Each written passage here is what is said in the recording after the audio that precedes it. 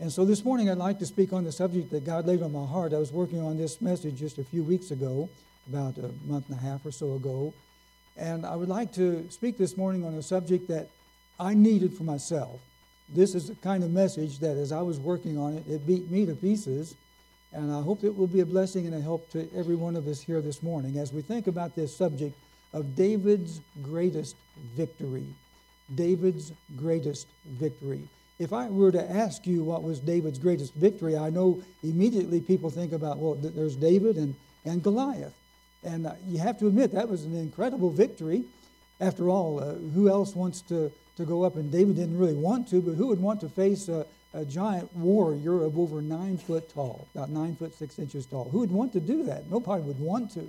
But David did, and he won. Back when he was keeping his father's sheep, he said very clearly that he defeated and killed a lion. On another occasion, to killed a bear. On several occasions, had to chase the thieves away that were coming to take the sheep from his father's flocks.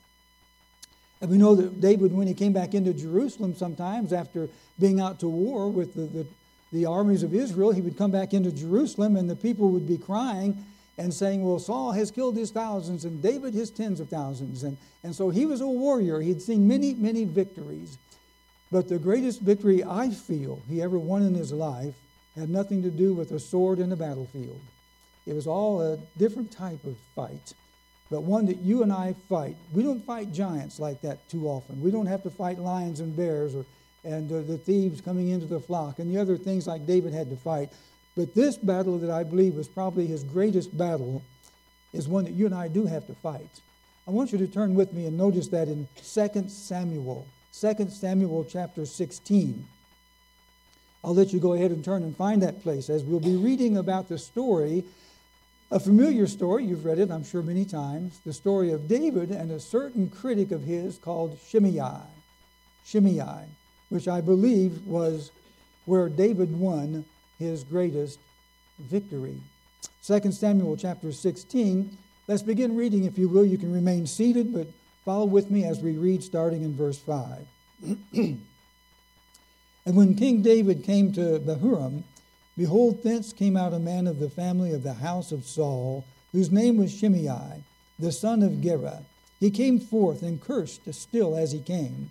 And he cast stones at David and at all the servants of King David, and all the people and all the mighty men were on his right hand and on his left.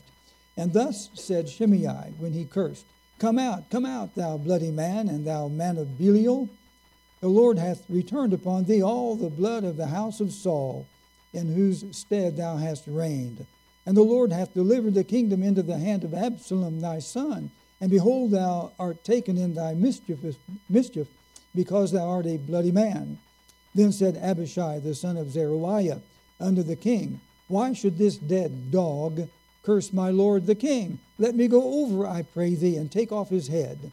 And the king said, What have I to do with you, ye sons of Zeruiah? So let him curse, because the Lord hath said unto him, Curse David. Who shall then say, Wherefore hast thou done so? And David said to Abishai and to all his servants, Behold, my son, which came forth of my bowels, seeketh my life. How much more now may this Benjamite do it? Let him alone, and let him curse, for the Lord hath bidden him. It may be that the Lord will look on mine affliction, and that the Lord will requite me good for his cursing this day. And as David and his men went by the way, Shimei went along on the hillside over against him, and cursed as he went, and threw stones at him, and cast dust. And the king and all the people that were with him came weary, and refreshed themselves there. Would you pray with me, please, as we look at this passage? Well, dear Heavenly Father, how privileged and honored we are to be able to come today in spite of all the things that are going on in our country and around the world. We're privileged and honored to be able to come into your house this morning and worship you. And our main goal is to worship you. We haven't come to socialize and fraternize. We have come to worship you. We've come to learn something that will help us to learn how to live better for you, how to be better children, how to be better servants, how to be better friends and brothers and sisters to one another. So we pray that this morning we'll learn those things that will teach us how to worship you better and how to serve you better, to learn the victory that David won that can help us to win this same victory time after time in our lives. We pray in that precious, lovely name of Christ. Amen. Amen. We see this story of David that you've known, you've read it before, but may I say that this is just my personal opinion, that this was, in my opinion, the greatest victory that David ever won. And we're going to try to look at 2 or 3 different aspects of this victory that he won here over this fellow called Shimei. Over Shimei. He's a little insignificant speck of dust in the history of Israel, and yet he could have been, again, the downfall, even worse, of David than what he already had. I want to mention, first of all, that in this story that we just saw here, that David won a great victory over his pride. He won a victory over his pride. Because it would have been so easy for David to be puffed up in pride, built up in pride, and ready to take vengeance immediately upon this man. But David swallowed his pride before Shimei. The soldiers around him were ready to lop off his head just like that. They were ready to step in and defend their king. He was still the king. He was leaving in shame, you might say. He was leaving and fleeing from Absalom. He didn't want to fight Absalom and didn't want to have to kill his own son, so he fled, trying to get away from a terrible situation. And here comes Shimei along on the side of the hill, casting stones and dust and words that hurt him deeply. And in seeing this situation, David could have responded in 1,000 different ways. But he swallowed his pride because he knew there was something more important than trying to take vengeance upon Shimei up there on the hill. So many times in our lives are hurt by the little things. The Bible makes that clear. It's not always the giants that bring us down. Shimei was not a giant. We know that when Goliath came on the field at over 9 foot tall, now that was a giant. He had brothers. He had a family of giants behind him. And he was not a little enemy. The thousands of Philistines that were out there in front of him, the bears that came in to attack his flocks, all these were, you might say, giants. But Shimei was certainly not a giant. But he still could have brought David down. So many times it's not the big giants that bring us down. It's the little things. And in this case, it's the little Shimei, a little insignificant person in the history of Israel, but he could have brought down a king if the king had not responded to him well. Little things such as pride, but little things such as jealousy, such as greed, such as ambition, such as a thirst for wealth, and 1,001 other things are those little things. As a matter of fact, doesn't the Bible tell us that pride goeth before destruction and an haughty spirit before a fall? Doesn't the Song of Solomon tell us over in 2:15 that it's the little foxes that spoil the vines? It's not a raging bull coming through and trampling everything to pieces, but sometimes just those little foxes that come in. And so many times in your life and mine, it's those little things that come in. A small person in our life, by a small, I don't mean an unimportant person. It's just that in my life, that person doesn't have a great weight to carry in my life, and yet for a moment, he can get into my life enough to bring me down if I let him. If I let him, the Shimei's come along. And we'll find out that there is nothing little about anything that can destroy you. There is nothing little about anything that can bring you down. Shimei was not a giant. He was not a warring tribe of Philistines. And he wasn't all these other things, but he was enough to bring down a king if the king didn't know how to respond to him. We all have Shimei's in our life. We all have those little things in our lives that can bring us down, but the problem is not having Shimei's. The problem is how we react to our Shimei's. The problem is how we respond in our hearts to them. Our attitude toward our Shimei's can bring us down. Shimei's cannot bring us down. Our attitudes toward our Shimei's can bring us down. And this is what we see in this victory of David here in this story. But there's a second victory that I see him win in this story, not just over his pride, but that's strictly interior. That's on the inside of David. But on the outside, we can say he won a victory over his critics. A victory over his critics. Sure, Shimei was a critic. He was a severe critic. He threw rocks and dust and words, and he was against him. You see the words quoted here of what Shimei had to say as accusations toward David and how that must have hurt. When you were a child growing up like I was, you might have heard that expression that sticks and stones can hurt my bones, but words will never hurt me. When I was about that tall, I think I must have believed that. When I was just waist high, I think I believed that. But the older I got, I realized that wasn't true. Sticks and stones have never hurt me as much as words have. Sticks and stones will maybe leave a scar, but it's a scar that doesn't bother you after a while. I've got scars on my body that came from accidents and incidents, but the scars on the heart, it seems like they always stay fresh. A scar on your body, on your flesh, will heal over after a while, but sometimes the scars on your heart and in your life just never seem to heal over sometimes. They stay there year after year, and the words will hurt you always far worse than the sticks and stones that someone could toss. David won a victory over a critic at this time that can help us to see the importance and learning the secret of winning a victory over our critics. We have got to do it, not for their sake so much as for our own. Responding poorly to a critic will hurt us far worse than it will the critic that's trying to take us down. David had learned to live with his critics, and Joab was with David, if you remember, 30 long years that Joab walked and worked with David. But toward the end, he turned against David, became his enemy. You remember Michal? Michal was David's wife, Saul's daughter. Gave her to him for his wife, and for a while that seemed to go all right. As a matter of fact, there was a time when she helped to save his life. When Saul was mad at David and was seeking to take his life, she helped him escape, to have his life saved. And yet the Bible says later, when David came back into Jerusalem, dancing with joy before the Lord, before the head of the troops, the Bible says that she despised him in her heart. And I quote that from 2 Samuel chapter 6. She despised him, his own wife, that used to seemingly love him and cared for him, helped him, but now things had changed and she became a critic. You know, there's no excuse for being a Shimei, but there's especially no excuse in letting a Shimei drag you down. There's a lot of different passages. I'm going to turn, you can turn with me if you want. I'm going to turn over to 1 John chapter 3. 1 John chapter 3. You can either turn and follow, or you can just listen as I'll read the two verses there. 1 John chapter 3 and the two verses 17 and 18. 1 John 3, 17 and 18 says this: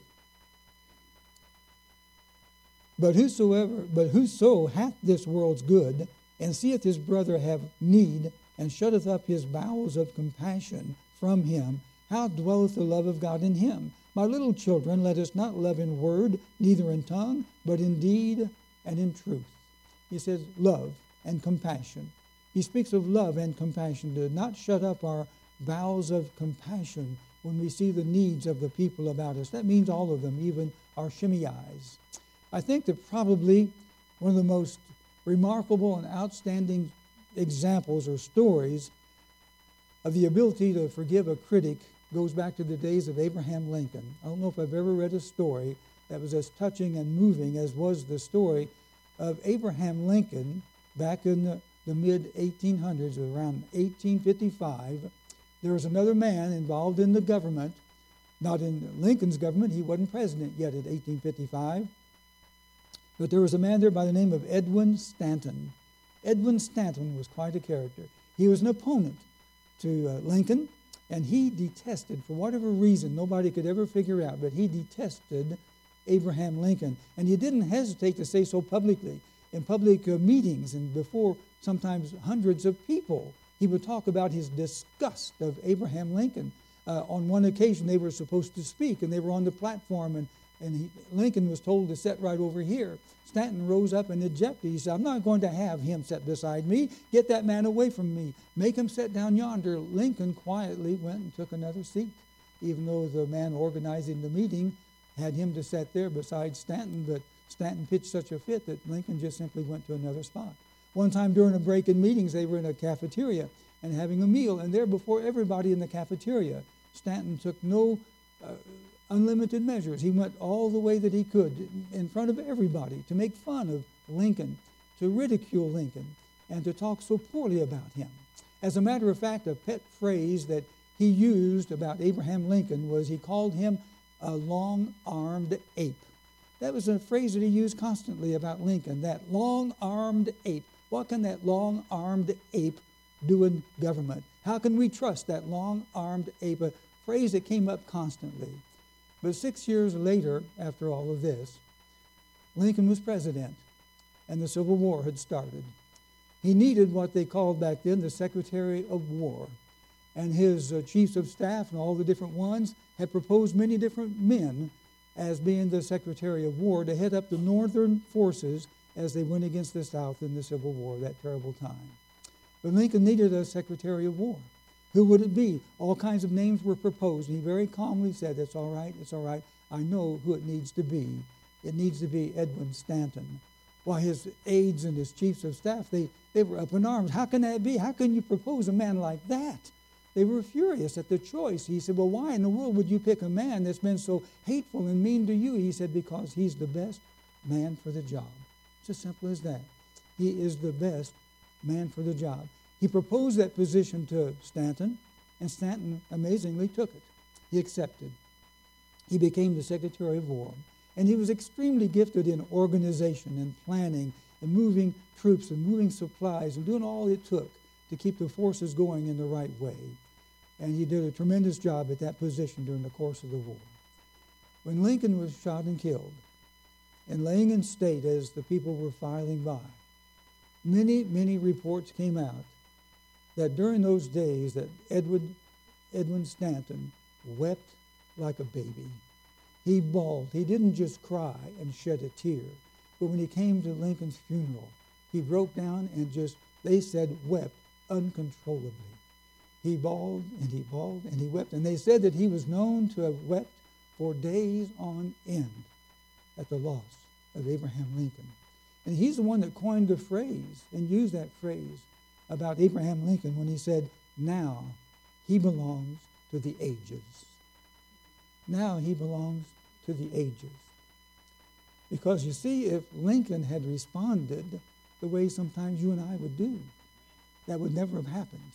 He would never have been in that position to help the government, and he would never have received the love and the compassion back from Stanton that he could never force, but he could only win.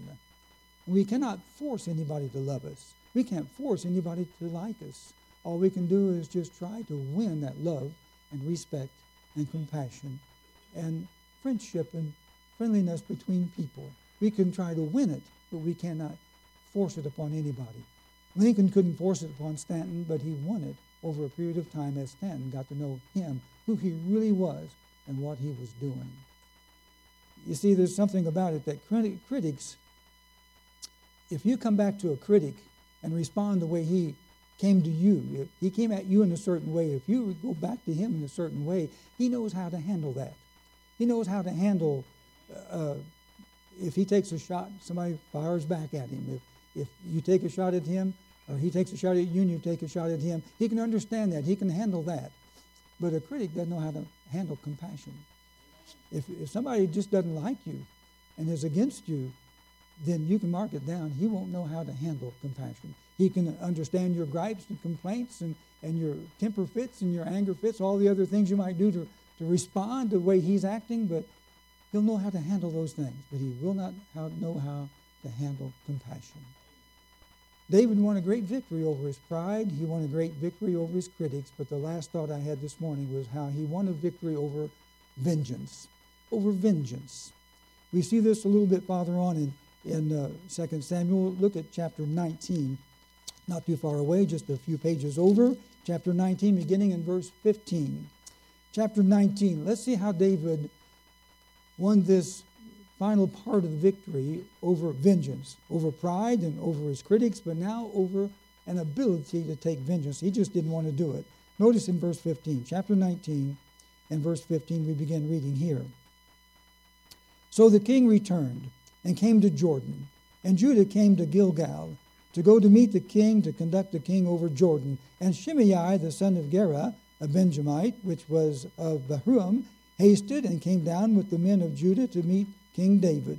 And there were 1,000 men of Benjamin with him, and Ziba, the servant of the house of Saul, and his 15 sons, and his 20 servants with him. And they went over Jordan before the king. And they went over a ferry boat to carry over the king's household, and to do what he thought good. And Shimei, the son of Gera, fell down before the king, as he was come over Jordan, and said unto the king, Let not my lord impute iniquity unto me, Neither do thou remember that which thy servant did perversely the day that my lord the king went out of Jerusalem, that the king should take it to his heart. For thy servant doth know that I have sinned.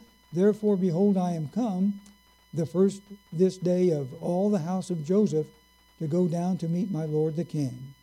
But Abishai, the son of Zeruiah, you remember him from the other chapter, answered and said, Shall not Shimei be put to death for this, because he cursed the Lord's anointed? And David said, What have I to do with you, ye sons of Zeruiah, that ye should this day be adversaries unto me? And shall there be any man be put to death this day in Israel? For do not I know that I am this day king over Israel? Therefore the king said unto Shimei, Thou shalt not die. And the king sware unto him. So you see, David was coming back now differently. You know when you kick a dog and he'll bow that head and tuck his tail between his legs and go curl up in a corner someplace? That's the way David left Jerusalem, like a dog that had been kicked in the rump and was leaving in shame. But now he's coming back victoriously. He's coming back at the head of his troops, and this time as the victors. His heart was broken over the loss of Absalom, and yet he was coming back, and he was the king of Israel. He always was. But he left in shame. Now he's coming back in victory. He's coming back. He left in weakness. He's coming back in strength. He left his head down. He's coming back his head up. Everything has changed now as he comes back in. And Shimei could see that. He knew that. He knew that the thing had been dealt. It was over with. He was no longer chasing a defeated man out of town. That defeated man was no longer defeated. He was coming back victorious, and now maybe I'm in trouble, he's thinking to himself. And so he goes and tries to make amends. And this would have been even easier for David to have just snapped his fingers and sent somebody up there to take care of that Shimei. Now is the time to take care of him. I didn't take care of him before, but I'll take care of him now. But someone said, and I wrote this down, that David had drowned his thirst for vengeance in his thankfulness before God. Would you like to know how to drown your thirst for vengeance? Well, drown it in thankfulness before God for what you've got. He drowned it in his thankfulness before God. A couple other passages come to mind.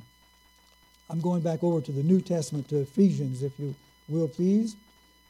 And you can follow if you want, or just listen. Just one verse here in Ephesians, chapter 4, verse 32.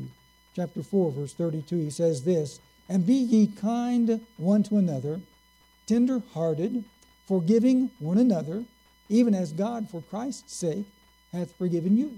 The Bible says that when we're saved, we become a child of God. He does so that we might be conformed to the image of God. He wants us to be conformed to the image of Christ. Now, how can we possibly be conformed to that image of Christ if we harbor hatred and vengeance in our hearts? And if we can't learn to forgive, like he says here, like Christ forgave us. Be ye kind one to another, tender-hearted, forgiving one another, even as God, for Christ's sake, hath forgiven you. We need to be able to learn how to forgive the way Christ forgave, the way God has forgiven. Colossians chapter 3 is not too far away. I'm going to turn there for another passage here very quickly and briefly in chapter 3, verse 13. One verse, verse 13. Forbearing one another and forgiving one another, if any man have a quarrel against any, even as Christ forgave you, so also do ye. So you see, when we learn to swallow our thirst for vengeance and to drown that in thankfulness before God, we're just imitating Christ. Thomas à Kempis wrote that famous book about imitation of Christ. Well, this is one way we can imitate Christ, is by just trying to learn how to forgive and forget. You know, forgetting, that's another difficulty. My wife can just wipe things out of her mind. I don't know how she does it. She can just wipe them out because she wants to. And I'll want to, and I can't seem to do near as good as she can. I'll say, honey, you remember when such and such happened? She said, no.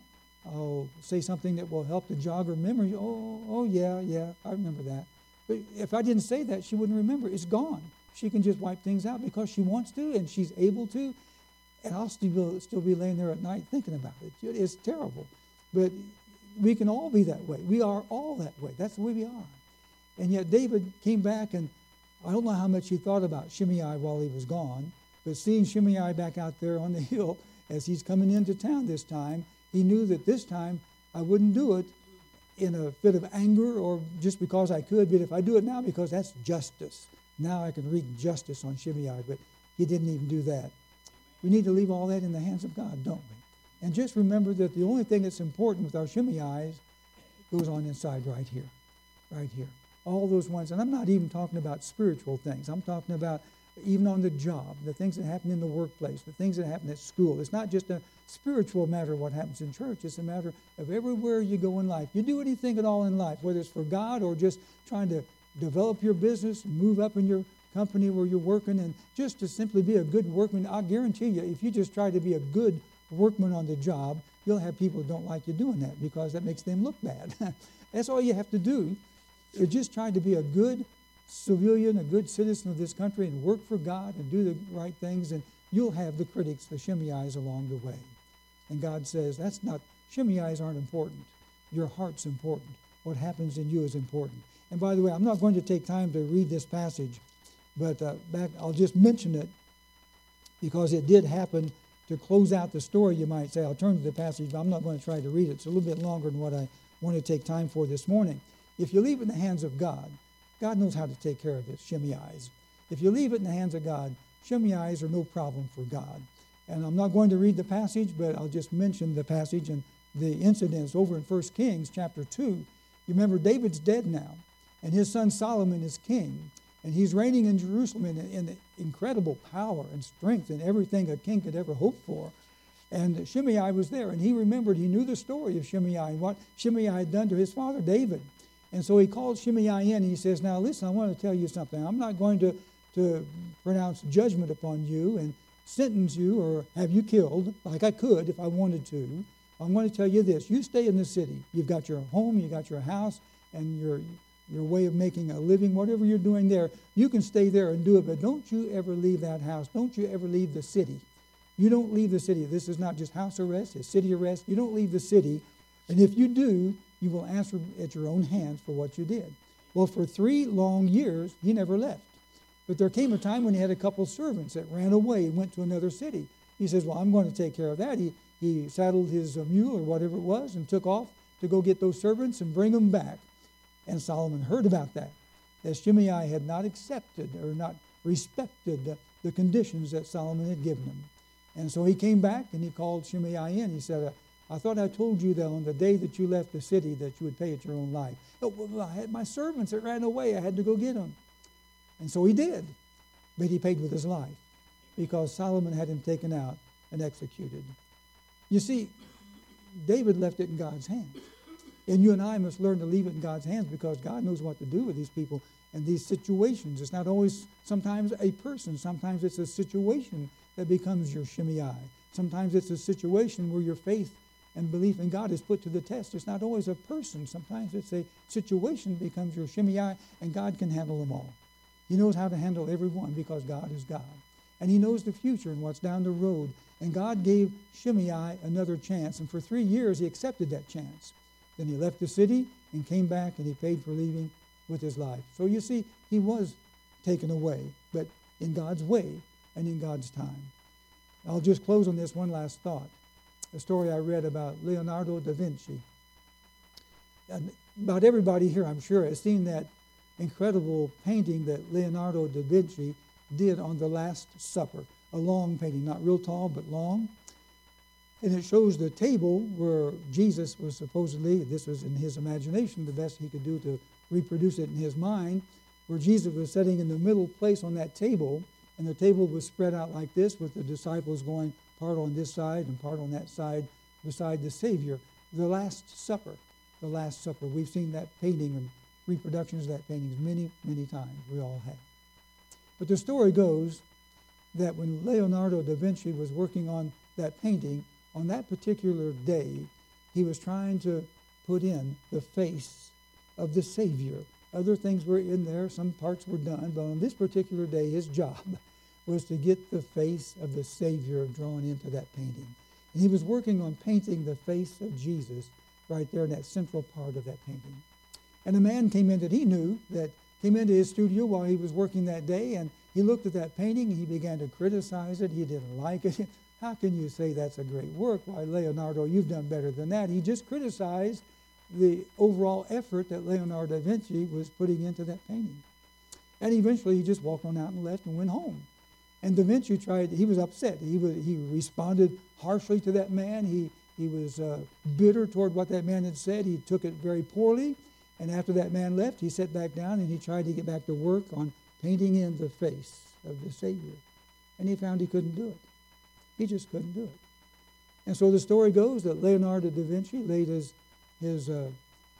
things down, his brushes down, and he got up and he went to that man's house. And he apologized to that man for the way he responded to his criticisms. He said, you might be right. He said, you have a right to say what you think. You see it differently from me, and I'm sorry that I responded so poorly. He went, and he's the one that apologized. The other man should be the one to apologize, but he went and apologized to the other man for the way he responded. And he went back to his studio and picked up his brushes and his paints. And he sat down, and now he was able to do it. And he was able to put in the face of the Savior in that particular painting, the way he imagined that the face of the Savior would have been. But he couldn't do it before because of what was going on in his heart. And I'm telling you, my friends, there's been a lot of times when in my heart, in my life, the face of the Savior has been blurred because of what was going on in my heart and my life. I couldn't see him clearly, and I certainly could not reproduce him clearly because of what was going on in here. And it's not always another person. Sometimes it's a situation. But because of what was going on in here that I was not handling well, I was not seeing clearly the face of the Savior, and I certainly was not reproducing clearly the face of the Savior. It's all of this is why I feel that this story of Shimei is no doubt David's greatest victory. I would say surely that it's a sign of the greatest victory that you and I can possibly have in life is a victory over ourselves. Nobody has ever hurt me as much as I've hurt myself. I've had people throw stones and words and things at me before, and I've had there in France a time or two somebody took a swing at me. One time they didn't do no more than clip my nose, but that wasn't apparently too hard to do. But those things like that you can leave in the past and even chuckle about. But the words, that's different. That's different. And as we try to live for God and move forward through the hassle and the stress and the things that come up in life, just look at them as Shimei's that God can handle. My problem is not that guy or that thing or that situation over there. I just got to make sure I stay right in here. And if I'll stay right in here, God can handle that person or that situation, that event, whatever's going on that becomes a Shimei in my life. And I'll find out as time goes on, that's a very small, insignificant little thing, but it can bring me down if I let it. We have to be able to have peace in here before we can effectively see the face of the Savior, and to be able to reproduce that face before the people around us that need to see that face clearly. And they'll only see it in you and me, and if we only have it right, if we have it right. To have that right, we've got to be right here. What a great victory for David, and it's a practical victory for you and I, because we don't have our Goliaths and the other enemies to fight, but we all have to fight those things every day of our life. May God help us to learn that simple lesson.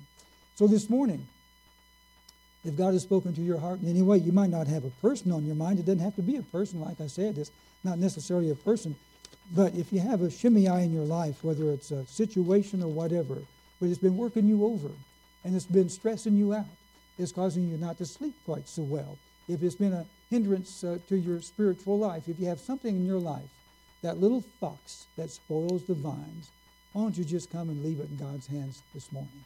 Why don't you just come and say, dear God, that thing has been working me over. I realize how small and insignificant it is, but this morning I come and I want you to know you can have it. I'm through fighting with it. I'm through trying to handle it and deal with it. You can have it. I'm just going to live for you and let you take care of the last chapter for that guy or that thing or that situation. I'm going to leave it in your hands. And I'll be a lot better off. You'll be better off, but especially I'll be better off. I'll be better off if I can just learn to do that. So if God has laid something, whether it's a person or a situation or a thing on your heart this morning, and you'd like to come to the altar when we have an invitation in just a moment, and just leave it at the altar and say, dear God, I've been fighting this thing, but starting right now, you can have it. I'm not going to deal with it anymore. I know that you know what to do with it. And if you're here this morning and Jesus is not your Savior, then you've got not just a Shimei, you've got a devil on your back. You've got Satan on your back. And you need to get him off. You need to come to Christ. That's not just a critic. That's an enemy, an avowed, ruthless enemy. If you don't know Christ as your Savior this morning, come to the altar. There'll be a man to talk with the men, a lady to talk with the ladies. There'll be someone here to talk with you and show you how you can have peace with God before you leave this room today. Would you stand with me, please?